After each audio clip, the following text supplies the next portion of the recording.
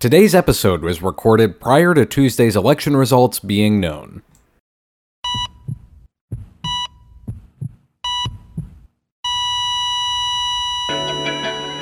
Today, we're talking about cybersecurity and healthcare. One senator wants a stockpile of medical equipment to be on hand to replace computers and other systems damaged by cyber attacks. We'll tell you who. And does daylight savings time or Christmas music have an impact on your health? We'll discuss that and some healthcare business headlines. From Fulcrum Strategies and Flatlining.net, this is the Flatlining Podcast.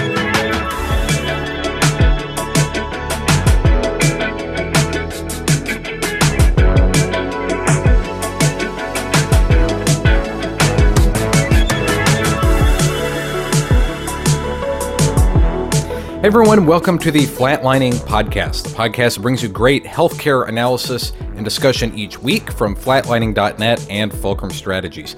I'm Matthew Handley, and with me is the President and CEO of Fulcrum Strategies and economist Ron Howrigan. Ron, welcome back to the Flatlining Podcast. Thank you very much. Always great to be with you. As I mentioned in the intro, we're going to be talking about cybersecurity and healthcare because that's made some waves in the Senate intelligence community over the last few weeks. We're also going to cover some business headlines, and I want to end on a lighter note because we're dealing with the election in recent days, and I think we should talk about daylight savings time because that may be a unifying issue that lots of Americans can get behind right now, but we'll see. Ron, I want to start with the cybersecurity and healthcare, because this is something that we've talked about a few times here on the program, and I even mentioned in the Friday Pulse Check a few weeks ago where you had Michigan Health had 4 employees that fell for a phishing scam, and thus 33,000 patients' personal health information was compromised. The Senate Intelligence Committee put out a report last week that said that cybersecurity attacks are on the rise, particularly for healthcare, and they were up 32% in 2021 over 2020. And I guess the first question that people have is kind of a common sense question. Why is personal health information valuable on places like the black market or on the dark web, or even in general to other state actors? Yeah. Well, PHI, personal health information, is valuable because it typically has 2 components to it. One, it typically has enough components to do identity theft. PHI will have everything: name, address, many times social security number, enough information to open up a false credit card, etc. So that, and we all know that that's valuable. The second thing is a lot of that PHI information has enough information in it to create and submit fraudulent claims. So people can take that information about you, which will include often things like diagnosis codes, procedure codes, etc., and inappropriately bill Medicare or Medicaid or insurance companies and have the checks come to them. So it's a wonderful sort of double scam. I can create a new you and create a credit card for you, and I can also bill Medicare for services you never received and try to get those checks as well. And I guess I should point out, too, that with the Michigan Health thing, they did point out that only one social security number was breached, but in most of the information that was breached was that private, diagnosis and treatment plan information that was being traded between the hospital emails. On the dark web, according to the report from the Senate Intelligence Committee, some of these records sell from as little as $10 to $1,000, which surprised me on the $1,000 end that you'd be paying, if someone sold all of the information that was at Michigan Health for $1,000 a piece, that's a large chunk of money for someone. But it makes sense if they can sit there and improperly bill Medicare or Medicaid, or perhaps even some of the insurance companies. Right, exactly. That's where the big payoff in those big records come from, is those chronically ill people that they know they can start submitting claims in through Medicare or through an insurance company and get payment on those.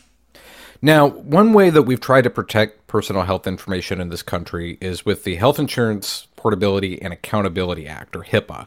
What was the original purpose of HIPAA? Because this came out in 1996, largely before the internet was very popular, and people had much easier access now to personal health information than they would have then. So, well, I'll tell you what the stated goal of it was, and I'll tell you my own opinion of the law. So the stated goal was to protect people's confidential clinical or healthcare information. Is to say, well, we don't want people running around saying, hey, I work at a doctor's office and, do you know Bob, our neighbor, he has this disease?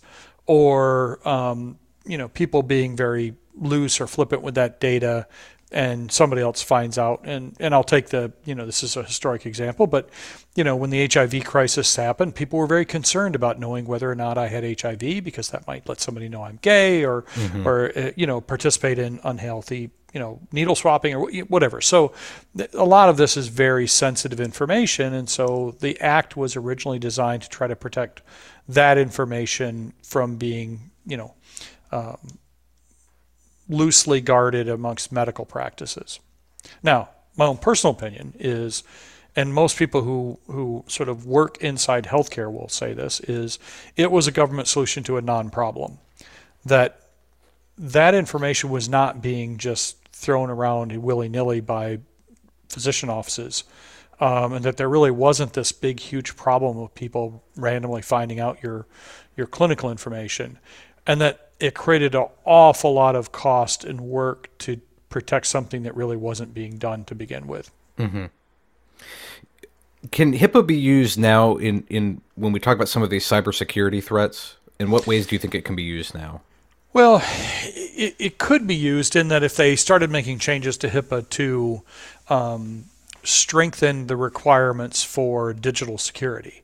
That would be a way to take an existing law and add provisions to it that said, okay, in addition to doing the following, things that the law already does, doctors now have to start to have certain amounts of protection on their computer systems. Mm-hmm. They could create standards or requirements for that protection that are much greater than they are today. One thing that the Senate Intelligence Committee pointed out was that the healthcare sector has been uniquely vulnerable to cyber attacks, and I don't know of a comparison of whether or not it's greater than other sectors or not. I haven't seen any reports on anything like that, but it does seem that occasionally we are seeing pop-ups of certain hospital systems were attacked by either Trojan horses or through phishing scams. Is there something that the healthcare could be the healthcare, quote unquote healthcare, as a whole could be doing to better protect themselves against certain phishing scams and things like that? Well, I mean, absolutely. Any system, any computer system, can definitely be made more secure. And I think that's a legitimate criticism to say, in general, healthcare hasn't been the most secure environment. It's not as secure as, let's say, banking, which mm-hmm. has gone to greater lengths to make security an issue for obvious Absolutely. Reasons, or many of the government, systems or things like that. So sure, it could absolutely be more secure. Now it gets down to, but what's it cost? Right. Versus what are the current attacks costing? Mm-hmm. And you also have to understand there's sort of two potential issues when you're thinking about cybersecurity. One is the financial attack, the denial of service, mm-hmm. the Trojan horse stuff, where somebody from another country says, "Hey, I just froze your system. I have the key that will unlock your system to let you come back to work. Send me $35,000 in Bitcoin, and I will give you the key." Okay. Mm-hmm. Now, the interesting part about and healthcare is getting those attacks, both hospitals and large physician groups, et cetera. Right. And the interesting part about that is most people who are in the cybersecurity arena, when you tell them, "Hey, I just got a denial of service attack and somebody's holding a key to my system," will tell you, pay the money. Right. It's cheaper. Mm-hmm. And a lot of hospitals, most hospitals and most physician practices have insurance over that. Mm-hmm. So it doesn't even cost them anything. So that's one attack. Now that question becomes, well, what's cheaper? Making it so secure that can't happen at a pretty high expense, or just mm-hmm. every now and then when you get attacked, pay it. The second kind of cyber attack would be more of a national security risk, foreign country trying to do serious damage. Mm-hmm. Now, in that perspective, I would argue that healthcare is maybe more secure than a number of other things. And I'll use the grid, the electrical grid, mm-hmm. power grid. Okay. Reason being that healthcare is incredibly decentralized. They're not yes. all on one system. If you wanted to do damage and shut down the hospital delivery capability in this country, Okay, there are over 6,000 hospitals in this country, and they're not all in the same system. So you'd have to attack, thousands of different at the same time, which is difficult. Now, you want to drop the power grid. There are since it's all connected, there are central points where you could do that, which would create huge problems. Similar to, attacking, airports. If you attacked Atlanta, Chicago, LA, Dallas, New York, boy, you could wreak havoc. So, is healthcare vulnerable to the kind of financial attacks? Absolutely. If you mandated a lot of security there, you'd also add an awful lot of costs that had to be paid somewhere. Right. No, that makes total sense. The chairman of the Senate Intelligence Committee, Mark Warner, a Democrat from Virginia, he put out a policy paper after this report came out, and he wanted to update HIPAA to allow for HHS to work with the private sector to identify and defend against cyber attacks in healthcare research and development. How do you think something like that, what kind of public-private partnership do you think there could be there between HHS and the private sector? Because I'm assuming what he means by that is the private sector being cybersecurity and not necessarily healthcare. But I'm just curious what you think that might look like. Well, the first thing that when I see what Senator Warner wrote, and I don't dispute his intentions, but it strikes me that old saying, "I'm from the government, I'm here to help," which is the greatest oxymoron ever mentioned. Because what that will probably look like is HHS prescribing the following things must happen. Private sector, meaning companies filling the void saying we can make them happen, and then hospitals and medical groups paying for it to happen. And that money has to come from somewhere. So, yes. and that prescription hasn't worked real well in a lot of areas in the past. So that makes me very nervous. Now, personally, I think a much better use of government intervention in this area would be to have HHS come in and say, look, and they could use the carrot and the stick. We want systems to talk to each other, all these EMRs and hospital systems to share clinical data immediately, okay, in the same format, so that when I'm in an emergency room in another state, that ER doctor can see my chart and everything that happened to me in hospitals in my state. Okay, that would be huge and would save an awful lot of money and be clinically much better. So HHS could say, well, we want everybody to do this, and if you do it, here's your 1% Medicare bonus, and if you don't, here's a 1% Medicare penalty. And it would happen. To me, that's a much better use of sort of pushing computer things than trying to make something a whole lot more secure, where we would probably spend $10 for every $2 of payments that we eliminate. And I would generally agree with something like that because it would make things efficient. But we both know that that's not the government's strong suit, is efficiency. No. One of the other things he called for, and you can tell me whether or not that this is another I'm from the government and I'm here to help thing, was he wanted a national stockpile of commonly used medical equipment to replace products that get compromised or damaged in a cyber attack.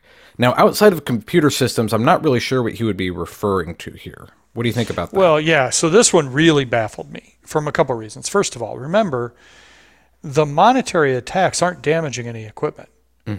That's actually not in their best interest, because what they want to do is they want to be so innocuous that they just get paid. They're not trying to hurt anybody, they're just trying to get money. So if I go into somebody's system and I start damaging a bunch of medical equipment, well, then I'm really not going to get paid. I want you to send me the 30,000 in Bitcoin so I can give you your key back and be done. And then the sort of the attack that is a foreign nation trying to do real damage. Again, I don't think they're going to attack healthcare because it's decentralized. And a lot of this sort of what we think of as standard medical equipment isn't really connected to systems or networks anyway. If you're talking about heart monitors and that kind of thing, that's not really something that would get damaged. So I don't know why we would want to stockpile that stuff when that doesn't seem to be a huge risk to me. And it becomes outdated so quickly. This isn't like, stockpiling a bunch of car tires. I mean, the technology in car tires hasn't changed that much in the last 20 years. You stockpile certain pieces of medical equipment, in 2 years it's worthless because it's been all at one change. So I don't really understand that one, to be honest with you. And even if you stockpile computers, because I've worked with usually nonprofit groups, but some groups before where they said, oh, we've got plenty of extra computers, and they pull it out and it's a Windows XP computer from 2005, which is essentially worthless in this day and age. And when you look at inside hospitals or medical groups, the people who are pecking away at that keyboard aren't working on a computer. It's just a terminal. It's a monitor and a keyboard tied to a computer somewhere else. So, would you stockpile a whole mainframe for a hospital? No. Yeah. So anyways, that one really baffled me. I don't get where he's coming with that one. Well, we want to hear about your opinion on this. We'll post Senator Warner's policy paper as well as the roll call article from the Senate Intelligence Committee about this issue. You can tweet me. I'm at Radio Handley. Ron is at Ron Howerton on Twitter. I don't think you've left yet because of Elon Musk, have you? I have not. I'm not paying my $8, so I'm not there yet. But we're not verified. Yeah, I'm not verified, so I don't get the $8 a month. But no, I'm still on Twitter. But if that's the radio handle you put in, you'll find us there on Twitter. You can also email us at flatlining@substack.com.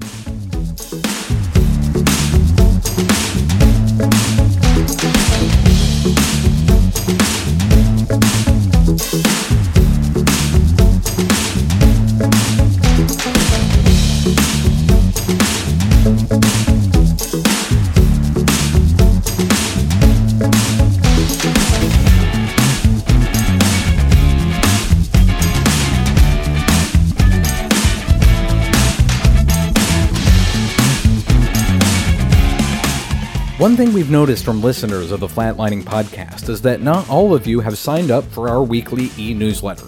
You can do so now at flatlining.net.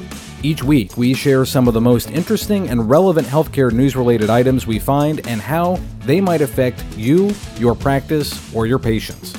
It also includes a weekly column from me. Sign up now for the Friday Pulse Check at flatlining.net.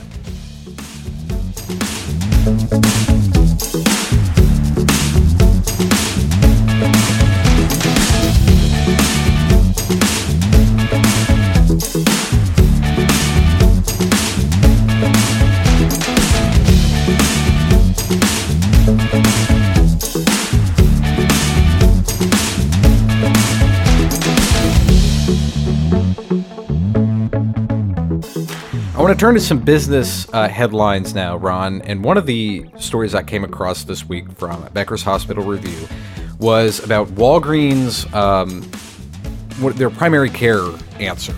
And one of the things that they were doing, one of the groups that they own is called Village MD. And they announced this week that they had purchased the physician practice group Summit Health for about $8.9 billion. Now, Becker's labeled Village as a primary care disruptor, and I'm curious what they would mean by something called a primary care disruptor. So, what they're really talking about is, and there's a number of entities out there that are sort of doing this, that are calling themselves healthcare disruptors or primary care disruptors. And it's very similar to the idea of what, let's say Amazon did to malls. Where the old system was, I went to one place that had 50 stores or 25 stores, and I walked around and I did my shopping of everything from, tennis shoes to sneaker or to clothes to whatever. Okay, and then Amazon came along and said, "Hey, you don't have to go to the mall. I'll bring you the mall to your computer, and I'll bring you even more stores, and I'll do free shipping, and I'll make it cheaper." Okay, so these healthcare disruptors are saying, well, no, you don't have to drive to your primary care office and sit there and wait 6 weeks for your appointment and then wait for an hour when you're in there for the doctor to see you. And all that's all inefficient. That's the old I went to the mall and shopped thing. No, what we're going to do is create these little locations or where it's more urgent care based. It's more, on demand kind of thing, quick appointments today or tomorrow or urgent care. A lot of it's going to be telemedicine. It's all going to be, and we're going to provide a much more consumer-friendly, quicker, easier, faster approach to healthcare. And that might be centered even, I don't know, in a pharmacy itself. So you don't even have to Hmm. drive to the pharmacy. On the way out, you get your prescription.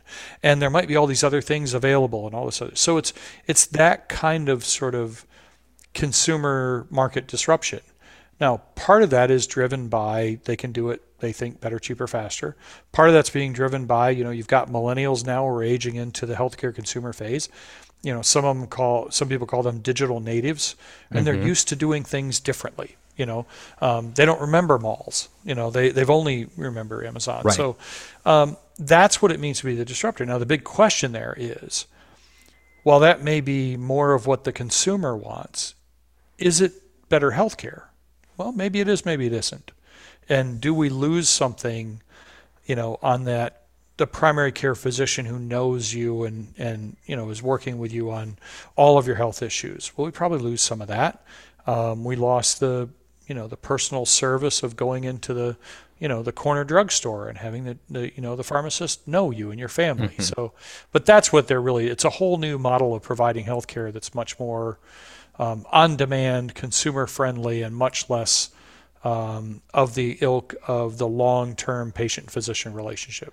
Well, let's talk about how that'll affect healthcare, and we'll put it into our equation of quality, access, and affordability. I think it would be, well, I don't know if I would say that it would necessarily increase or decrease access because Summit Health owns CityMD, which is the urgent care chain that they purchased, which has 370 urgent cares across New Jersey, New York, Connecticut, Pennsylvania, and Oregon.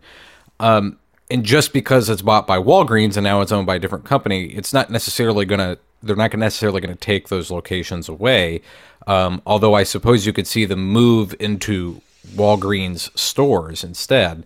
But how do you think that this will affect access?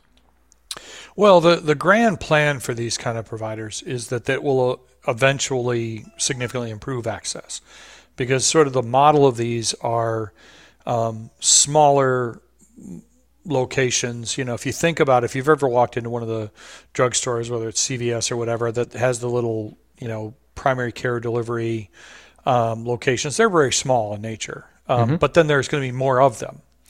So the idea is to have these be much larger in numbers of locations, but not the big medical building that we're all used to.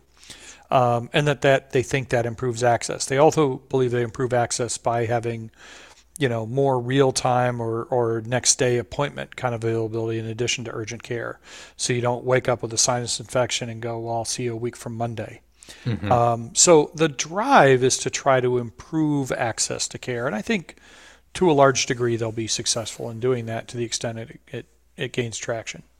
What about quality? Because as you were talking, I thought that this might actually solve the problem that we talked about before with the electronic records. Whereas if you go into a Minute Clinic at CVS, or if you go Mm-hmm. into one of these care centers owned by Walgreens or Amazon or whoever owns it, if you're consistently going to the same branded store, regardless of what state you're in, similar to how prescriptions are done now, you Yeah. could, in theory, have all your records in one place.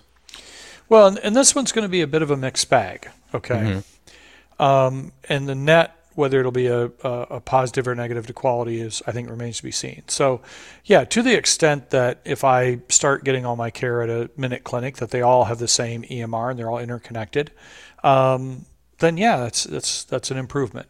To the extent that I might be getting care quicker than I otherwise would in the old system, and maybe that helps to avoid, that sinus infection getting much worse, that could potentially be an increase in quality of care. Now, the detractors of it point to that these models are driven on very sort of limited physician-patient interaction. It's quick. Hmm. It's what it's designed to be. And do we miss things there? They also point to the fact that a lot of these clinics are more heavily staffed at a mid-level, and I'm not detracting from the capabilities of nurse practitioners or FNPs or PAs or NPs, but there's a question about what if they start seeing things that maybe they shouldn't see? Do they miss things? They didn't have the same training as an MD. And so those are questions on whether there's sort of a detraction of quality there. And is there some value to a long-term relationship between, you know, primary care provider and patient? Or are these just going to be all transactional things? When I go in and say, Doc, I feel like this, is there some value of that doctor going, well, Ron, I know you've had this other problem, or so I don't want to prescribe this because of this. You know, a perfect example, I'll tell this on myself. A while ago, I was diagnosed with Meniere's disease, and the ENT that treated me and did a wonderful job of helping me with my symptoms, put me on a diuretic and potassium. Now, I didn't know that diuretics cause your body to waste potassium, so you can get very low potassium levels. So he put me on a diuretic and then a supplemental potassium pill. So I went and saw my internal medicine doctor, who knows me very well, knows my history, and said, man, I don't like this. So why? And he goes, well, I see what he's doing, and that's helpful for the Meniere's disease, but these potassium pills are going to be hell on your intestines. So I'd like to get rid of those. So let me play around with this a bit, and let me cut your diuretic in half, and then stop taking the potassium pills, but instead try to eat a banana every day. And then he followed up with a lab test, and in 60 days or so, and actually less than that, said, okay, now your potassium levels are good. You're taking half the diuretic, and you're not taking those pills, which are bad. And you're taking.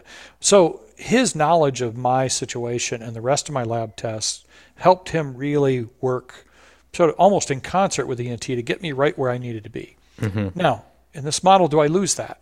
Because that person isn't going to know that and probably isn't going to take the time to deal with that other stuff. So it's a mixed bag on whether it'll be a pro or con to quality. Right. I think personally that this type of model can work very well for people who are generally younger and healthier, and that as people get older or have other chronic issues or larger disease states, that they really shouldn't be in this kind of model. They should be more in the old school model where they're seeing the same physician every 6 months to handle those chronic or more severe situations. It's my own personal opinion.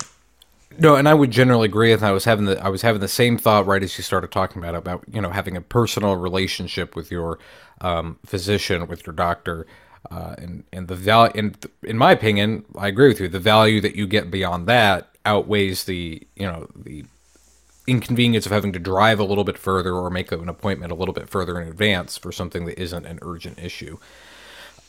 The last part of our equation was affordability, and I'm assuming that with people that are on commercial insurance, that they're really not going to see any sort of price difference between seeing a primary care doctor at a CVS or a Walgreens compared to a family medicine doctor at a private clinic. If they're on a sort of what we would think of as a standard commercial plan where they just pay a copay, right, then they won't see any difference. Their employer might see a difference in total cost. If they're on more of a cash pay kind of environment or don't have insurance, they could see a significant reduction in cost. Mm-hmm. So in that sense, then it could be more affordable for some people. Yeah, and I think one of the things that these kind of disruptor models are looking for is to try to prove that they are lower total cost. And they can, and part of that is they'll accept less money for each office visit than maybe a standard physician's office would. And if they can prove that, to try to go to the self-funded employers and say, you should create benefits where it's free to come to us and it's $10 to go to the kind of the old school model or something like that. And that hasn't been done widely yet, but that's part of what they're pushing for. Mm-hmm. Well, we'll have this link to the Becker's article in the show notes for today's program. The other business item I wanted to talk about, Ron, was the American Hospital Association this week. The president and CEO wrote a letter to HHS Secretary Javier Becerra and Labor Secretary Martin Walsh talking about unaffordable deductibles and excessive requirements for prior authorization. How much of his complaints to the Labor Secretary and the HHS Secretary are new, and how much can they actually address these issues? I'm glad you used the word new. How much of this is new? None of it. Mm-hmm. I mean, this game's been going on for a long time. Prior authorizations, referrals, utilization management, all that stuff. And the making deductibles higher and coinsurances higher. I mean, this is nothing new. I mean, I started in healthcare 36 years ago with the first HMO here in North Carolina, Kaiser Permanente, and we had a whole utilization management department I mean, what people forget about is when I was working for Kaiser, and this was everybody was doing this. A lot of the insurance companies were doing this. Utilization. One of the things in utilization management was the 1 day stay for a delivery. Women who had a normal vaginal birth and didn't have a problem went into the hospital on a Friday morning, delivered Friday afternoon, and went home Saturday. Mm-hmm. Okay. That was part of utilization management. Now that's really gone by the wayside because they realize there's some potential concerns for the baby and everything. But so none of this is new. It's been going on for a long time. Now, what can HHS do about it? Well, a lot of that will depend on the results of the midterm elections, which are happening today. I know this will drop tomorrow after it's over, but the government can do a lot if they've got the votes to do it. And so in order for Becerra to really do much of anything about this for insurance companies, it'd have to be legislation that happened, and you'd have to have the Democrats controlling the House, the Senate with bigger majorities, and obviously administration. As far as without that, HHS has very little that they can do to insurance companies. They're not the regulator for them. So this is, in my opinion, these are real issues, but somebody's shouting at the wind here because nothing's going to happen with it. So, and I'm being a little facetious here, you're telling me that HHS can't just write up a new rule to replace the laws that are already on the books? Well, the last time they tried to do that was sort of with the No Surprises Act, and a federal court slapped them around pretty good about that. So, yeah. No, they as much as I think they'd want to, they can't. There's this whole checks and balances system that we have in our government that works pretty well when the courts sort of slapped Becerra the last time he tried to make new law by himself. Mm-hmm. Now, the president of the American Hospital Association also addressed a letter to, like I said, Martin Walsh from the Labor Department. And I guess I'm a little bit curious what the AHA thinks the Labor Department could do in this instance. Well, I don't think the Hospital Association thinks that either of these people can do anything about it. I really don't. I think this is a little bit like, it's a little bit like, I saw an interview one time with Coach K, the former Duke basketball coach. Mm-hmm. And the guy was asking him, when he argues a call, and he said, Coach, you get really upset at refs and your face turns red and you're screaming at him about a call. Have you ever had a call overturned? He said, no, never. And they said, why do you do it? And he said, it's not about the last call. It's about the next one. Mm-hmm. I'm going to get the next call. So I think what they're doing with both of these is they know they can't really do anything about it. They're trying to get that next thing. And that mm-hmm. may be, some improvement in reimbursement for hospitals under Medicare, some change in, regulation on how hospitals are dealt with by the Department of Labor, something like that. So again, the individual who wrote this letter is smart enough to know that even if they wanted to, Becerra and Walsh can't do a damn thing really about this issue, but they could help them somewhere else. And I think mm-hmm. that's really what they're doing. Now, the only political question I really had for this is that, say, and I know I'm going out on a limb because I'm speaking, this is coming out, like you said, after we know the results from the election, which we don't know at the time that we're recording this, but say the Democrats have an overwhelming majority, or in fact, hey, even say the Republicans have an overwhelming majority and then they win the White House in 2024. It doesn't really matter which party it is. But if you had a party respond to this and pass some regulation on these insurance companies about deductibles, co-pays, clamping down on prior authorizations, do you think that could be a real political win for whichever party manages to get that done first? Because that's, unlike the Inflation Reduction Act, that's something that people would be seeing literally going into their wallet by seeing their premiums come down. Yeah, I mean, the political win about hammering insurance companies is definitely there because they're not well liked.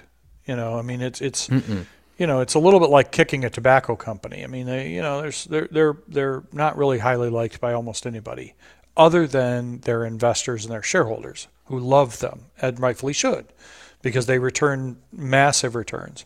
Now, the problem is they're also a massive lobbying entity. Mm-hmm. And they're now highly intertwined with governmental budgets.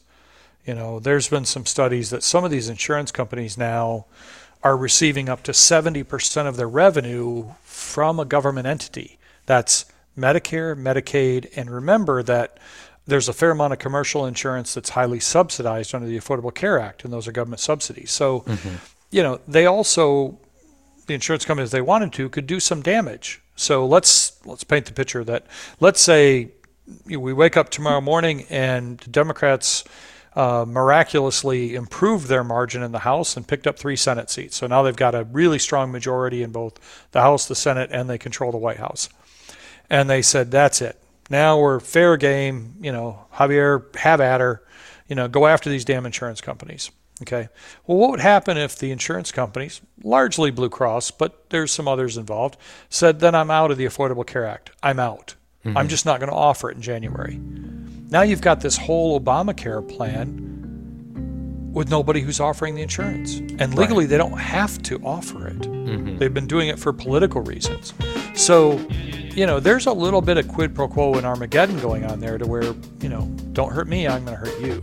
So that's what I mean by they're an incredibly powerful lobby, and they can do some damage to whichever party is in power, depending on how you deal with them. Right. Well, we'll have the links to that as well, the AHA letter, in the show notes at flatlining.net.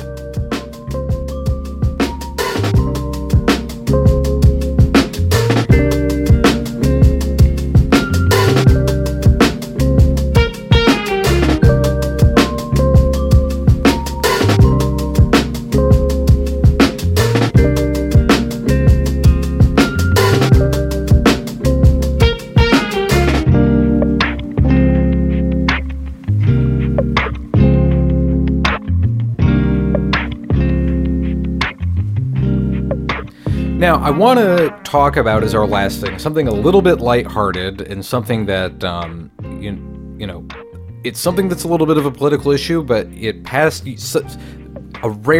was a magical unicorn that happened earlier this year, where the Senate actually unanimously voted to get rid of daylight savings time. Or rather, they unanimously voted to stay on daylight savings time permanently, and then it fell apart in the House, as things are wont to do. And I guess I want to start by pointing out that there's someone that talked about one time, and I believe it was a Native American. It was early on when he was introduced to the idea of daylight savings time. And he said, only human beings could be so stupid to cut the top part of a quilt off and sew it to the bottom and call it a longer quilt. And that's a bit about how that's basically how daylight savings time is. We've decided we're going to put the daylight at the top and move it from the bottom and say the day's longer. So there is a movement to get rid of daylight savings time. And I guess by starting, Ron, I just want to know what your opinion is. Do you like having the 25-hour day in the fall and the 23-hour day in the spring? Or do you really care at all? Or do you think that this is something that, we should absolutely be fighting to get rid of? Well, if nothing more than for my dogs, I want to get rid of it because they got really confused when I didn't get up at the time that they normally think is breakfast time. Right. This weekend. So, this is one of those things where I sort of understand why it was done years and years ago, but really, other than the fact that it annoys the crap out of me to change the non-internet tied clocks, like in my stove or whatever, twice a year, yeah, I'd be perfectly fine getting rid of it. But it also makes me wonder, if we can't in DC agree at least on this, what on earth are we ever going to get bipartisan support on? Right. Well, and that's why I mentioned that it was the magical unicorn that it passed unanimously in the Senate. Now, if it were me, I wouldn't be advocating to stay permanently on daylight savings time, because then we're permanently on an altered thing, which doesn't make any sense to me. I would say you'd be permanently off daylight savings time. Right. But it was interesting that they had that. Now, Europe in many places still has daylight savings time. I know that Arizona is the only continental state, I believe, unless Florida recently joined that, because I know Florida discussed it too. Arizona is the only continental state that does not have daylight savings time. Alaska and Hawaii don't as well. And I was curious as I was thinking about how we might be able to tie this into healthcare. And I actually came across that there has been a few studies on this, and the American Academy of Sleep Medicine actually points out that it is better for sleep cycles to get rid of daylight savings time. Why I think this might be kind of obvious, but why don't you explain a little bit as to why that is? Well, it's sort of like the same reason why why sleep doctors will talk to you about the dangers of jet lag, or the dangers of, like I've talked to a lot of sleep doctors who say it's okay to work third shift if you're a shift worker. Just switching from third to second or from third to first or whatever, that's what really destroys people, is messing with those circadian rhythms. So daylight savings time is in essence a screwing around with the body's internal clock twice a year for no good reason. Now, granted, it's only an hour, so it's not as bad as a 10-hour jet lag or whatever, but it's that exact same thing, is leave the body alone. Why are we messing with it? Mm-hmm. Now, the Washington Post has an interesting little, and I'm playing it with it now as we're talking about it, a little scrolling kind of slideshow thing, one of those kind of whiteboard sketch things, trying to explain why daylight savings time is worse. One of the things I found interesting, though, is I came across this in PubMed.gov, which publishes a lot of the stuff from the NIH and some of these other governmental health organizations. And they actually did a study, and of course I know we've warned before about just reading the abstract and not digging deeper, but the abstract of the study points out that there are measurable effects associated with the daylight savings time shift, and they point out that it's beneficial for energy conservation, but there's a reported increase to the risk of cerebrovascular and cardiovascular problems. I'm going to assume that this is sort of like the COVID vaccines, and it's going to be not a whole lot of people have to deal with this, but that it's something maybe to take note of. Yeah, and one of the things that is difficult, and I've got a very good friend of mine who's a sleep doctor, a neurologist with training in sleep, is we know there are an awful lot of things that are highly correlated to bad sleep or to disrupted sleep cycles, things that we don't fully understand why they're correlated. Mm-hmm. And we know we know there's a very strong correlation between, healthy sleep cycles and better outcomes or better disease states and a number of other things. We don't fully understand, but that's purely because we don't fully understand how the brain works. There's a lot of there that we don't get. Right. So it's one of those things where it's not surprising. We don't fully understand it. We think there's causality there, but we can't really prove it because there's strong correlation. And then I get back to, well, if there are all these reasons to potentially get rid of it, and I don't hear anybody standing up with wonderful reasons to do it, to keep it, then why are we doing this? Mm-hmm. You know what I mean? And I think actually that the people that generally are lobbying hard to keep it are usually those in the farming communities, in the farming lobby. I think those are generally your groups that are really pushing to keep it. But maybe this is something where rather than writing HHS or labor, the American Hospital Association or maybe the American Heart Association needs to step up and start lobbying to get rid of daylight savings time. Well, yeah, absolutely. And the funny thing about the farming community, I'm not trying to cast aspersions there. My grandfather, after his retirement, grew sweet corn in Michigan, and it was sort of a hobby thing for him to do, and he sold it and everything. And he was a farmer. And I remember asking him one time about daylight savings time. He said, "I don't care. I get up when the sun gets up. I go to bed when it goes down. I don't know what time it is." Right. I was like, "Yeah, okay." He's like, "Who's going to stop me?" It's like, "All right, I guess so. I get it." So I guess the last interesting point too, of just even from an international perspective, Europe's daylight savings time schedule is different from the U.S.'s. So there's about a week every year where East Coast of the U.S. is 5 hours behind London, but there's about a week every year where it's 4 hours behind, and then there's another week of the year where it's 6 hours behind, right, depending on where they are in their daylight savings time schedule, because they're at a different point than we are. I guess, do you have any other hot takes on daylight savings time just to close out the program here on a high note? Like I said, if we can't solve one of these problems, how are we going to solve the really difficult ones? So yeah. No, I agree. Yeah, I agree. I think we can leave it there.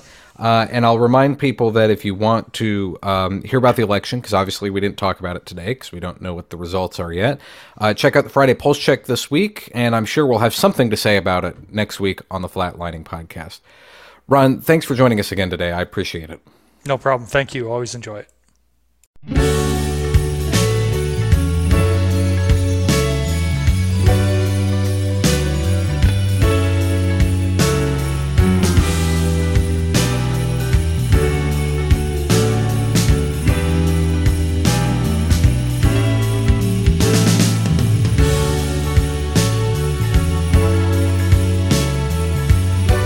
Now, we mentioned in that last segment that daylight savings time may have some effect on your everyday health, potentially even cardiovascular issues. But what about another November staple? I'm talking about Christmas music. Now, I first heard SiriusXM promoting their Christmas channels on November 1st, but I also know that Dollar General and Lowe's and Home Depot and many other big retail chains had their Christmas displays out in mid-October.